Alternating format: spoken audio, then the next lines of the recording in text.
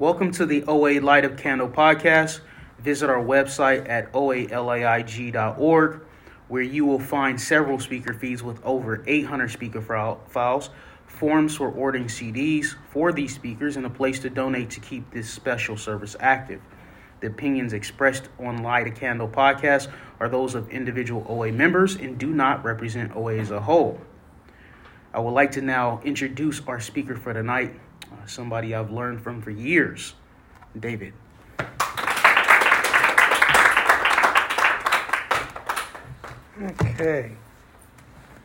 Okay, thank you, Ori. I'm David. I'm a compulsive overeater. Hi, David. And I have not been to this meeting in a few years, and I spoke here at least once or twice a long time ago, and been here periodically, and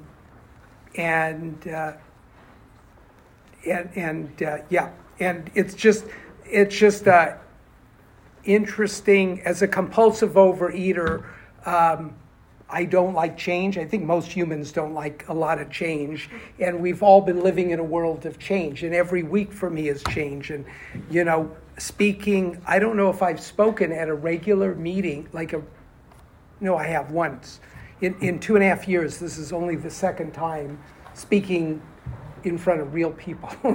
So it's interesting. And I'll go into a little bit my story in a few minutes, what it used to be like, what happened, and what I'm like now. And it's interesting, too, because years ago when I first came into OA, I'll start there. I came in 1976. I was 15 years old. Came in as a teenager, young person. Now I'm a senior citizen. So it's very unique. But anyway, in those days, we didn't have cell phones, and there wasn't all this world distractions. There was no, if you missed TV, you missed it. You didn't run home to watch what you taped. And so meetings were 2 hours, and there was a speaker for there was a leader for 10 minutes and shares, and then there was a speaker for 45 minutes. There was a break, and then a speaker for 45 minutes, and then people went out to fellowship afterwards. That's what things that's the historical stuff. But now meetings and the world is different, and usually meetings are 10, 20 minutes as speaker shares. So this will be interesting to have almost 40 minutes. So I'll tell you a little bit, and I do want to talk a lot about what it's like now, because I think there's been a lot going on, how I've gotten through the last couple of years, even the last week, because a week ago I was sick and I'll just go really quick into this. 2 weeks ago, I started feeling really tired. We'd come back from vacation, and I'm like, I can't have COVID. I just had a second booster, and I don't have a fever. I'm not really sick, and I had it, and I didn't realize it. And then I tested, and your whole life changes for a week, and then I stopped having symptoms a week ago, not a week ago, on Monday, and then I tested on Wednesday. I'm fine, but it just changed my life again, because I thought I had figured it all out. If we were going on vacation. June 2nd was the first real vacation, and if I get boosted a month before, I'll be okay. And if we wear a mask at the airports, I'll be okay. And I can't figure I can't figure life out. It's really another lesson in powerlessness, and I just can't figure it out. So anyway, but I'll talk a little bit more later about that. Anyway, I have been a compulsive overeater my whole life. I'm not like some people in this program maybe had a normal childhood or a normal toddlerhood or something, and then all of a sudden something happens and they start eating compulsively. I always loved food. Food always turned me on. It was always there. It was what got me through life. It was from nursery school. I'm fortunate. I have a really good memory of my childhood, and I can remember getting excited about snack at nursery school if they had the right snack. And if they didn't, I would be depressed. And I remember that clearly, that the food, what they were serving for snack, ruled my moods. And that's, to me, the sign that I've always been a compulsive overeater. I was a chubby kid, but I thought I was the fattest, ugliest, stupidest kid is how I would describe myself. I was an only child for the first 5 years of my life, and I've come from these rooms. I've come to realize that so much of life is your perception, and there's no black and white, and it's which way you want to look at things. So I always looked at, I'm lonely, I have no siblings, and my parents fought a lot, and money was tight, and we had a very small house. Me and my grandfather had to share a bedroom, and all the stuff, how horrible life was. That's how I saw myself as those first few years. The other way, looking at with another pair of glasses, I was the only child. I was the first. My grandfather had 6 kids, and at that time, like 10 grandkids, and I was the first kid he got to raise out of all those kids. And all this attention, and my parents always would say, why do you think, you were so lucky when you were first born? We went all over, we did this. When we just had one kid, we were able to do so much. They saw it as this wonderful time in their lives. And I just saw it as a lonely, I just was not happy. But that was the difference. And then I thought when my brother was born when I was 5, everything would get fixed. We moved to a new neighborhood. I had a brother. There was all these kids in the neighborhood. All of a sudden, that was going to fix me. This new life all of a sudden I had. And my head, even as a kid, it was just always this chatter in my head. And if somebody looked at me wrong, I didn't want to play with them anymore. And so soon I had no friends again. And my brother, I had the same reaction when I had kids. It's like you look forward to having this little baby, and all of a sudden they just lie there and they don't do anything. And as a 5-year-old, it's like, he's supposed to be my playmate. He's supposed to be my, he's supposed to keep me occupied. He's supposed to be the person to have fun with. And it just meant more responsibility. It meant I had to take care of him a lot.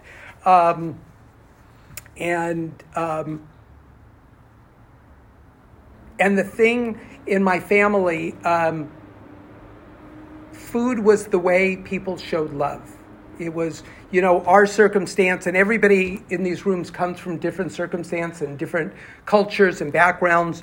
And I think a lot of it is universal. But with my situation, we were a Jewish family, and my father was a Holocaust survivor who had, people die of starvation in front of him. And he only had one sister survive besides himself, and that they had a middle sister between them that died of starvation in the other one's arms just before or while they were being liberated from the camps. And it wasn't anyway. And I took that on. That food was so important, and that was a message I got. And on my mother's side, her parents, my grandfather had been through pogroms and really tough times, and they had enough food. My mom always had enough food, like if the Russian army was going to come visit. There was always months and months of supplies of food. And it was always to make sure there's enough food, and my grandfather, he always wanted to kill food, and he wasn't fat, but always to make sure we don't waste food. That was his big thing. Like, let's not let anything go to waste. I'll kill it before I let it go to waste. That was his whole thing. And he was a diabetic. He was thin, but he was a diabetic, and he just would eat sugar when he shouldn't. My mother was always having to monitor him and try and stop him, and then I had this weight problem, and it was they were trying to fix me, and it was one hand, eat because we love you, and then why are you eating so much? And that's sort of how I grew up, and feeling just poorly about myself because I was fat and being one of the last ones called for sports teams because I was fat, and I just thought of myself. I hated to exercise. I was, where my thighs would always get painful because they would rub out. I'd rub out the material in my thighs and get blisters, and I had asthma. Most of my weight was in my stomach, and I would get asthma and could hardly breathe. And my parents sent me, I remember, to sleepaway camps in the mountains, and I would have bad asthma attacks when we'd have to hike or be outdoors. And the way I got through that was I would steal money from my parents, take as much money, and then buy candy and stick it in my suitcase so I'd have my stuff. It was like a drug addict making sure they take their drugs with them. That's how I was with food. I had to hide and make sure there was enough food. I can still see it to this day. That God forbid there wouldn't be enough food. And now I think about because now I think about it. It's like if I'd go to camp, the kind of food that they serve and the amounts, that would be like binging 3 times a day for me. What they serve kids, naturally. But it just seemed like it would. I was just so afraid that I wouldn't have my stuff. And of course all the name calling and just everything not feeling good about myself, and then I had to eat more, is how it would go.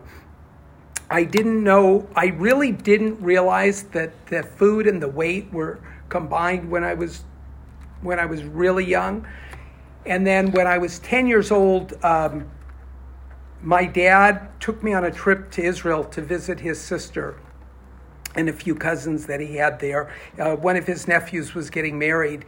And I lost weight on that trip. He also went with one of his cousins, who's my godfather, and we went to Europe for 2 weeks and Israel for 2 weeks, and we walked everywhere, and the two of them controlled my food. We only ate breakfast in the hotel, we didn't eat lunch, and then we went out for dinner. And I walked all day long, and I lost weight. And I'm sure that's a really good diet. If you let somebody else control your food, you go into a foreign country where you have no money, no control, and somebody just feeds you, and it wasn't diet food, but I lost like maybe 20 pounds on that trip in a month.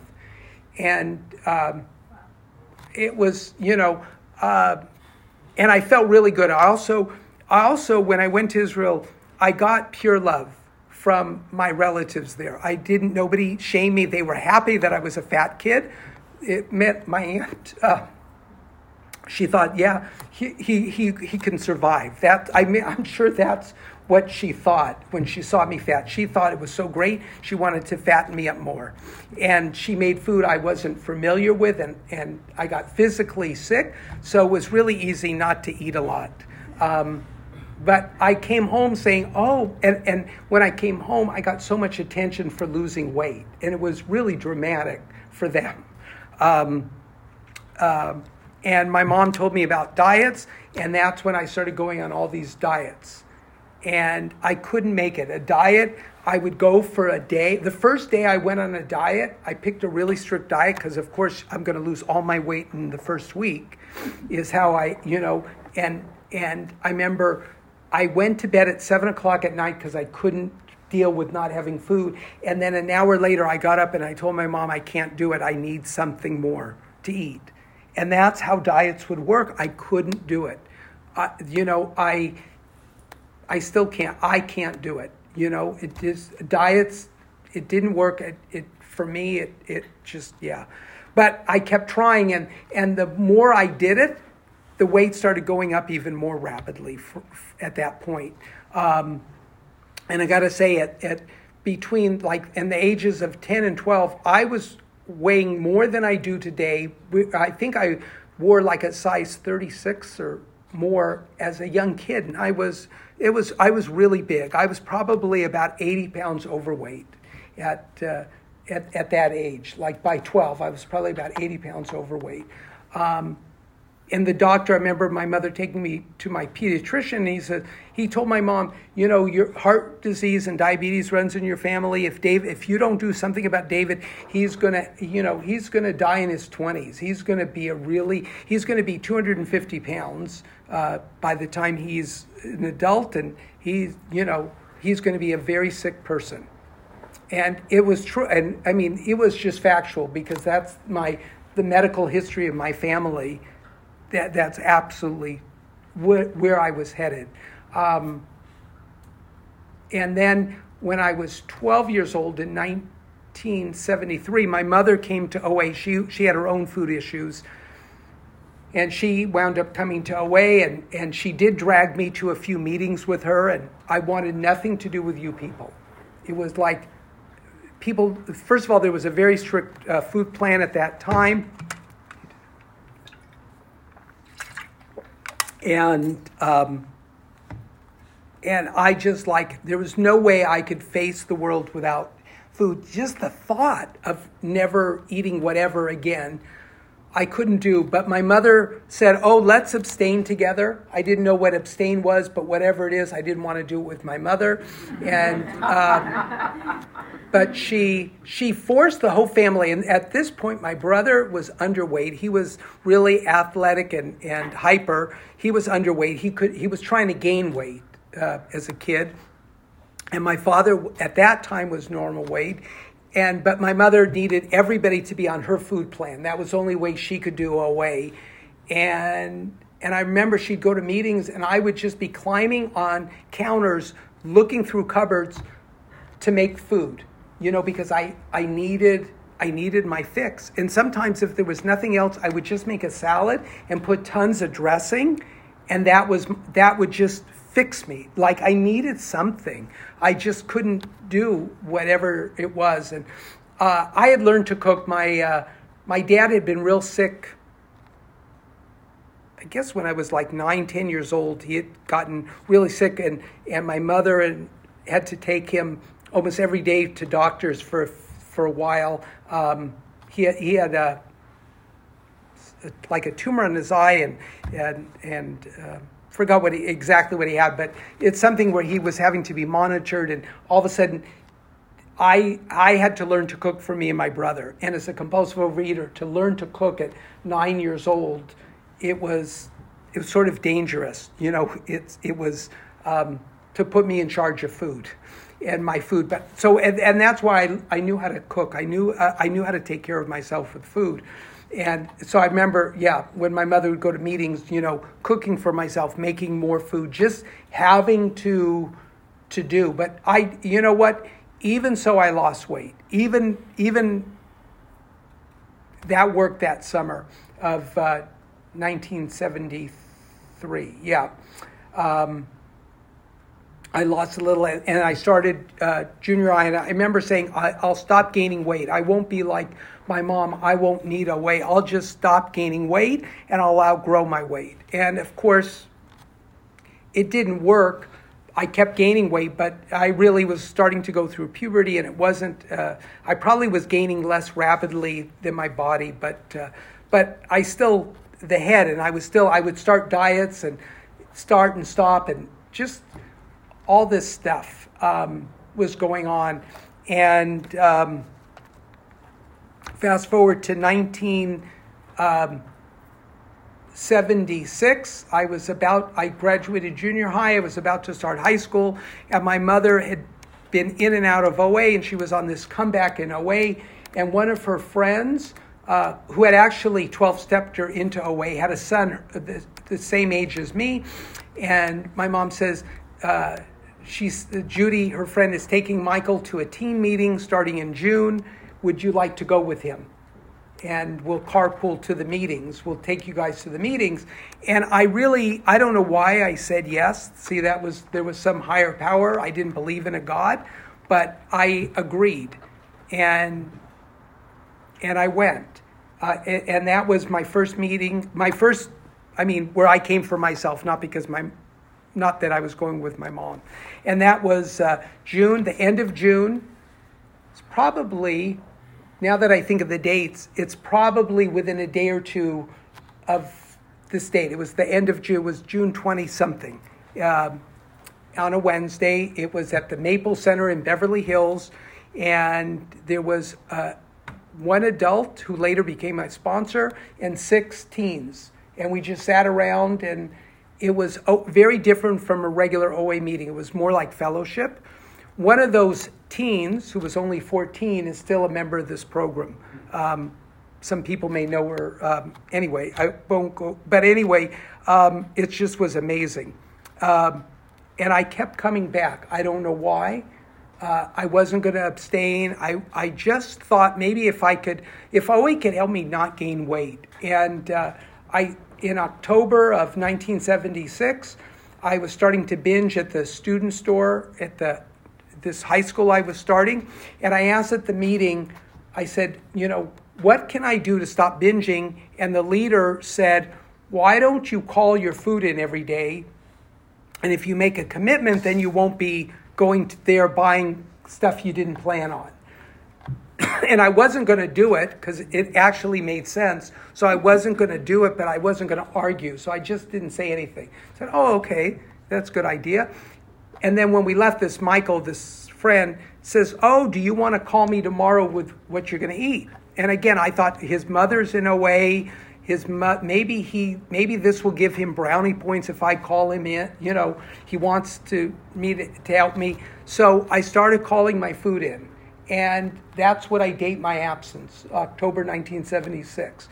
It wasn't a diet. It wasn't a food plan. I didn't stop eating anything particular. But I've been on this path since then. And my goal was only to stop gaining weight. And I remember the first time saying, oh my God, I can feel bones here. And the weight just very slow, and that's all I could handle. I would look at my stomach. I can still do it today sometimes. And I can still feel like I'm 80 pounds overweight. And that's the same thing. I was slowly losing weight, but I would still look at myself and say, oh, you're such a fat slob. But it took it took what it took for me. It took very slow. What I had thought when I first came into OA, I saw something else that I couldn't put my finger on, but I had been very depressed as a child, as a kid. I didn't believe in God. I felt life was very difficult. I was afraid of death, but it was life was just very difficult. And I had no friends, and I didn't like myself. So that's a pretty hard place to be. And I remember thinking maybe OA can help me. Maybe the people in OA seem to have a way of life that it seems like they're happy. And I remember thinking, I want that, and I think that's why I kept coming back.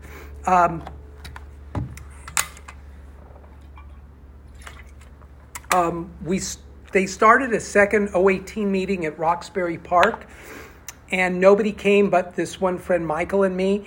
And so I kept coming because we were trying to get this teen meeting started.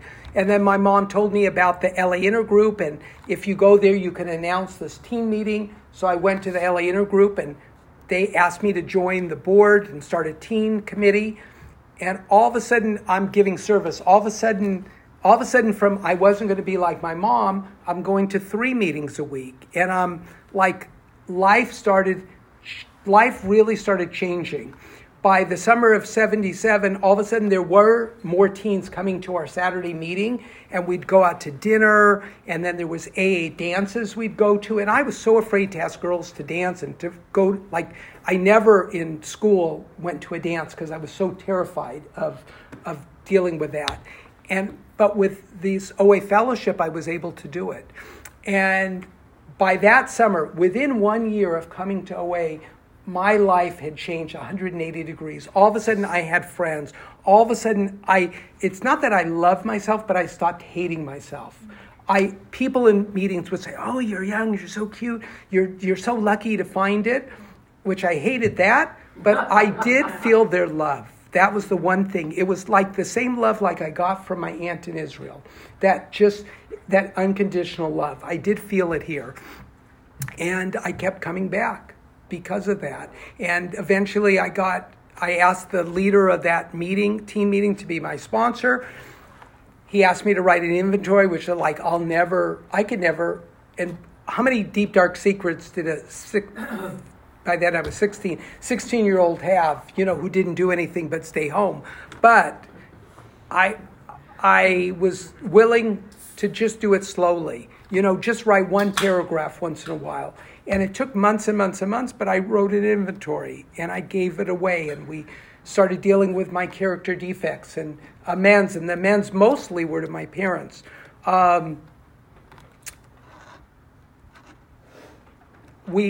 At that point, my parents, we had a horrible relationship. Me and my mother fought all the time because she was a compulsive overeater also, and she was out of control. She was diabetic, and her sugar would be out of whack, and it was just horrible with her. But I knew she loved me. That was the one thing, and she really tried to do things for me and my brother. My father, he was a workaholic, and always at work. And we didn't agree politically on things, and I didn't fight with him. I just didn't deal with him. I just cut him out, sort of, because I didn't agree with him, and I didn't like some of the stuff he was doing, and I just pretended I didn't live at home. I just mentally acted like I was a boarder in their house. And I did what I did, and I remember my sponsor would say, "You have to take responsibility for your life. You can't blame your parents." That was one of the things that really helped me. You deal with yourself. You can't say your life is shit because of your parents. Deal with yourself. And that's what I did for the first 3-something years I was in OA. Eventually, when I was 18, I started college. I moved out of the house, and I slowly realized I had to make living amends to my parents. And I had to, with my father, I had to build a friendship. And so the first thing was just go to dinner. Just ask him, just me and him, to go to dinner. And just go to dinner. And I share about it because both my parents died relatively young in their 60s. And both of them, I had a great relationship by the time they passed. And my father died 3 years after my mother, and I was his best friend. And we were really close. And it's only because of OA and the work that I did for years and years in this program. And I'm sad he's gone. But I feel clean, and I'm so grateful for this program. These are gifts that I just wanted to be thin, or not. I didn't want to be thin. I wanted to not be obese. I honest, I didn't care about being thin. I just didn't want to be obese. I didn't want people to make fun of me. I wanted to be able to eat everything and still and have that. But all the gifts I got. In the last few minutes, and maybe there'll be a few minutes for questions, I just want to talk about my life today. I love to go hike. For the person who couldn't breathe, who hated going to camp because I would have asthma attacks and, physically it hurt. I hike in the local neighborhood, not like big, whatever, like 1 hour urban hikes, and it's like one of my favorite things to do on the weekends. Or during the pandemic, when I had to stop going to the gym, I started going like in the summer in the evening after work. And how did me, who hated, that was my biggest torment, my biggest fear was having to hike. All of a sudden, that's like where I get my spirituality and I physically feel good. I take care of myself. Up to the pandemic, I started going to the gym for maybe about a 10, 15 year period. And this, again, somebody I used to hate in school to go to the gym because to have to get undressed in front of other guys and they'll see my big stomach, and it was just horrifying. And then I got from there to where I didn't care how I looked, and especially, there's a lot of young whatever guys, and I'm like, I don't care. I'm me. I don't care. Nobody's going to make fun of me, and I don't care. And I would go, and it was just a way to take care of myself. I'm not perfect, but I have a family, and I have twins, and I'm not a perfect father, but I do some of the stuff that I said I would never do. Like I'll never be like my parents, so I'm not perfect. I don't want to say that, but there's so much I do less. So much. I was really upset because both me and my wife were sick, as I said last week. My son didn't get it; he lives at home, but my daughter doesn't, and she didn't call and say, "Do you need groceries?" Now, of course, even with years of absence, we could go weeks and there'll be enough food in our house, okay? So we were okay. And my son, he's autistic, he has an aide, and he was out of the house during the day, and he got us milk and lettuce with his aide. But I was upset that my daughter didn't call. I didn't have to disown her. I didn't change the will, And I talked to my sponsor about it, and he says, I go through that with my kids too. And I just could be there. And then she called yesterday to see how we were. And I could just take it. And then we were on vacation at the beginning of June. We went up to Washington, thank you, and with my brother and niece and my kids and my wife. And my daughter was great there. We were a couple nights in Vancouver. We went to Vancouver for a couple nights, and she got up early in the morning and bought breakfast and cooked for us all. And it's like, instead of looking that she didn't call us when we were sick, I can see that there's two parts, and she was great on the trip, and she's great with her brother, and she's great with her nephew and my nephew and niece. And so I've learned this is not the person I would have been without this program. My sponsor tells me, even when I'm on vacation, OA goes with me. So when I was on vacation, I take my books, and I made my call. I call them at least once a week. I do that. Absence, it's maybe the food is slightly different, but I don't get a break from life, another thing, I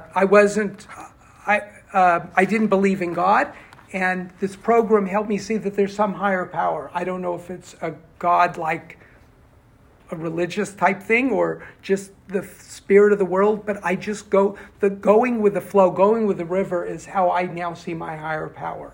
I'm also very religious in a non-religious, non-orthodox way. So I go to synagogue almost every Friday night, and with my kids, my daughter was saying this is one thing she loves growing up. Even when we're on vacation, we light candles on Friday night and do a couple prayers. And it's not that I think that there's a God that wants me to do that, but it just makes me feel good having customs and traditions. It helps me. I have a very stressful job, and on Friday to just say Friday night I don't work, and I just and my work and my boss and all that, they're not my higher power. There's a God. I don't know what the God is, but it's not them, and it's not work, and it's not all the material things in life. So it works for me now. I've learned to take what I like and leave the rest. My religion didn't help me when I was a kid. It helps me now. It helps me have a framework for life. I have a fellowship. It started with just an OA fellowship, and then I was able to then connect with some of my family. And like my brother, we're very close. And now, like people at the synagogue, I have a support system, and people at my work. There's people I worked with that I have a support system. Who would have thought somebody who was so afraid of people? One of the last things someone shares, again, somebody who was afraid of people. One of my jobs, and for 2 years. I wasn't able to do it. But one of the things, I manage a bank, and one of the major things that I was hired to do is be out there in the community. And a normal week, I'm at lots of community events, and even tonight I'm going to be going to a show and hosting some clients. And like here, this person who was so afraid of people can have a job where that's my thing. And I tell people, I'm basically a shy person. And they're like, they don't see it, they don't know it. And I always think, thank God OA, because it didn't change. I'm still shy. I'm not an outgoing person, but I've been able to connect with people, and it started in these rooms. And I really do like people, despite how I am. I've been able to accept and work on, through the steps, work on my character defects, and also to let the good stuff come out too, and see a balance.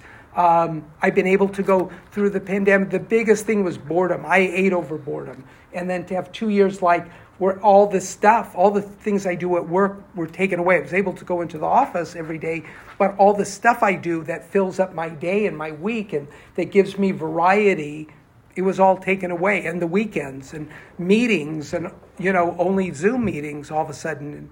And this program helped me learn to deal with change and be resilient and just take it one day at a time, and sometimes kick and scream, but learn to get to acceptance. I just want to give a shout out. I really appreciate that there are some meetings in person, because I do think fellowship is important. And, and if any of the guys in here, if guys, there's a in-person men's stag on Wednesday it's hybrid and we do meet in person. And I just appreciate this fellowship, because I need it. 40 whatever years, I need to go to meetings every week. I need to call my sponsor at least once a week. I need to meditate and pray every day. So that's it. Anyway, thank you all for listening to me. And I don't know if there's 5 minutes left or any time for questions. Thank you very much for a lovely share. You mentioned about being depressed early on. Is that something you still work with, and how do you work with that? Yeah, I'm glad you asked. I still, I believe, and this is an outside issue, but there's some... You could just repeat. Oh, yeah. Somebody asked about that I talked about depression and how I deal with depression. I still get depressed. And sometimes I think it's just it's physical. Sometimes depression is physical, and sometimes people need more. I don't need drugs. I don't, medication. But I've learned in this program that I don't beat myself, and I still do what I need to do, even I'm depressed. I hit a really bad depression a week ago Friday, and I think it's because I already had COVID, not realizing it. I was at work, and I was so depressed. I didn't want to be there. I didn't want to do anything. But I've learned in programs, just show up. I needed to be at work. I'm just going to do what I have to do. I don't have to be perfect. I just can get through until the day is over. That's when I realized I was sick, but I really was really depressed. And I've learned to just, when I feel like that, accept it. And with program, I get depressed less, because I'm not doing things that then make me feel bad or compounding it with depressing things. But I do still deal with that. Yeah. And I also know it'll end. Yeah. Do you have an abstinence, or what's your abstinence or your food plan like? Yeah, so the question is, what's my abstinence or food plan like? It's changed. My absence is that I don't binge. That's my bottom line absence. I eat basically 3 meals a day, but I split meals. Like, we're going to a show at 7:30. It's too early for dinner. We're not going to eat till after 9 o'clock. So I took a piece of fruit that I'm going to have a piece of fruit probably, and maybe a latte somewhere or something. I keep almonds in my car. It's like 1 cup, so I know how much it is. And if I'm going to eat late, or like if I'm coming home from work late, I have a few almonds. To me, that's still part of my meal. Like, I don't have a strict, I don't have a strict food plan. When I started, I called in my food, as I shared. I used to count calories when I was new to try and figure out what a moderate meal was. And I try and eat in a way, my bottom line to abstinence is with my sponsor that I try and maintain within a 5-pound range. And I've been very, very steady for years and years and years. I did, when I started going to the gym and exercising more, my weight dropped about 10 pounds over a couple-year period, and now I've been floating within that 5-pound range. But that's sort of how I know it's like, okay, I'm doing it. But it works for me. What works for me may not work for anybody else. Any other? A couple more minutes, I think. Thank you so much. I was wondering if you could talk about the first 3 years where you said you had to sort of take responsibility for your life, and could you talk more about what that looked like? Yeah, it was really whenever I'd start telling my sponsor this or that, and it's because my mom does this or my dad, and that's why it was my sponsor that would say, what can you do? What's your part? Why? Or somebody at a meeting shared about, or maybe I read it, that if somebody pushes your buttons, it's because something you see inside yourself. And I was really mad. And I called my sponsor and I said, my mother drives me crazy. She is like loud and she yells at people, and I don't do it. I'm quiet. I avoid confrontation.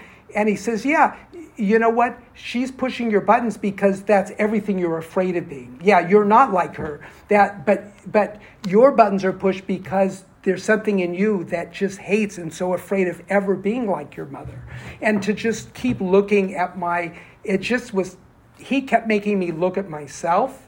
And it wasn't until I moved out. And then he told me, he says, it's a really good thing you moved out now because it wasn't the best environment for you to live. But he never let me. It was because he said, you're not going to recover if you're busy blaming them.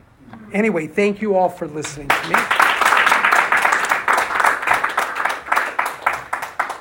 Oh, man.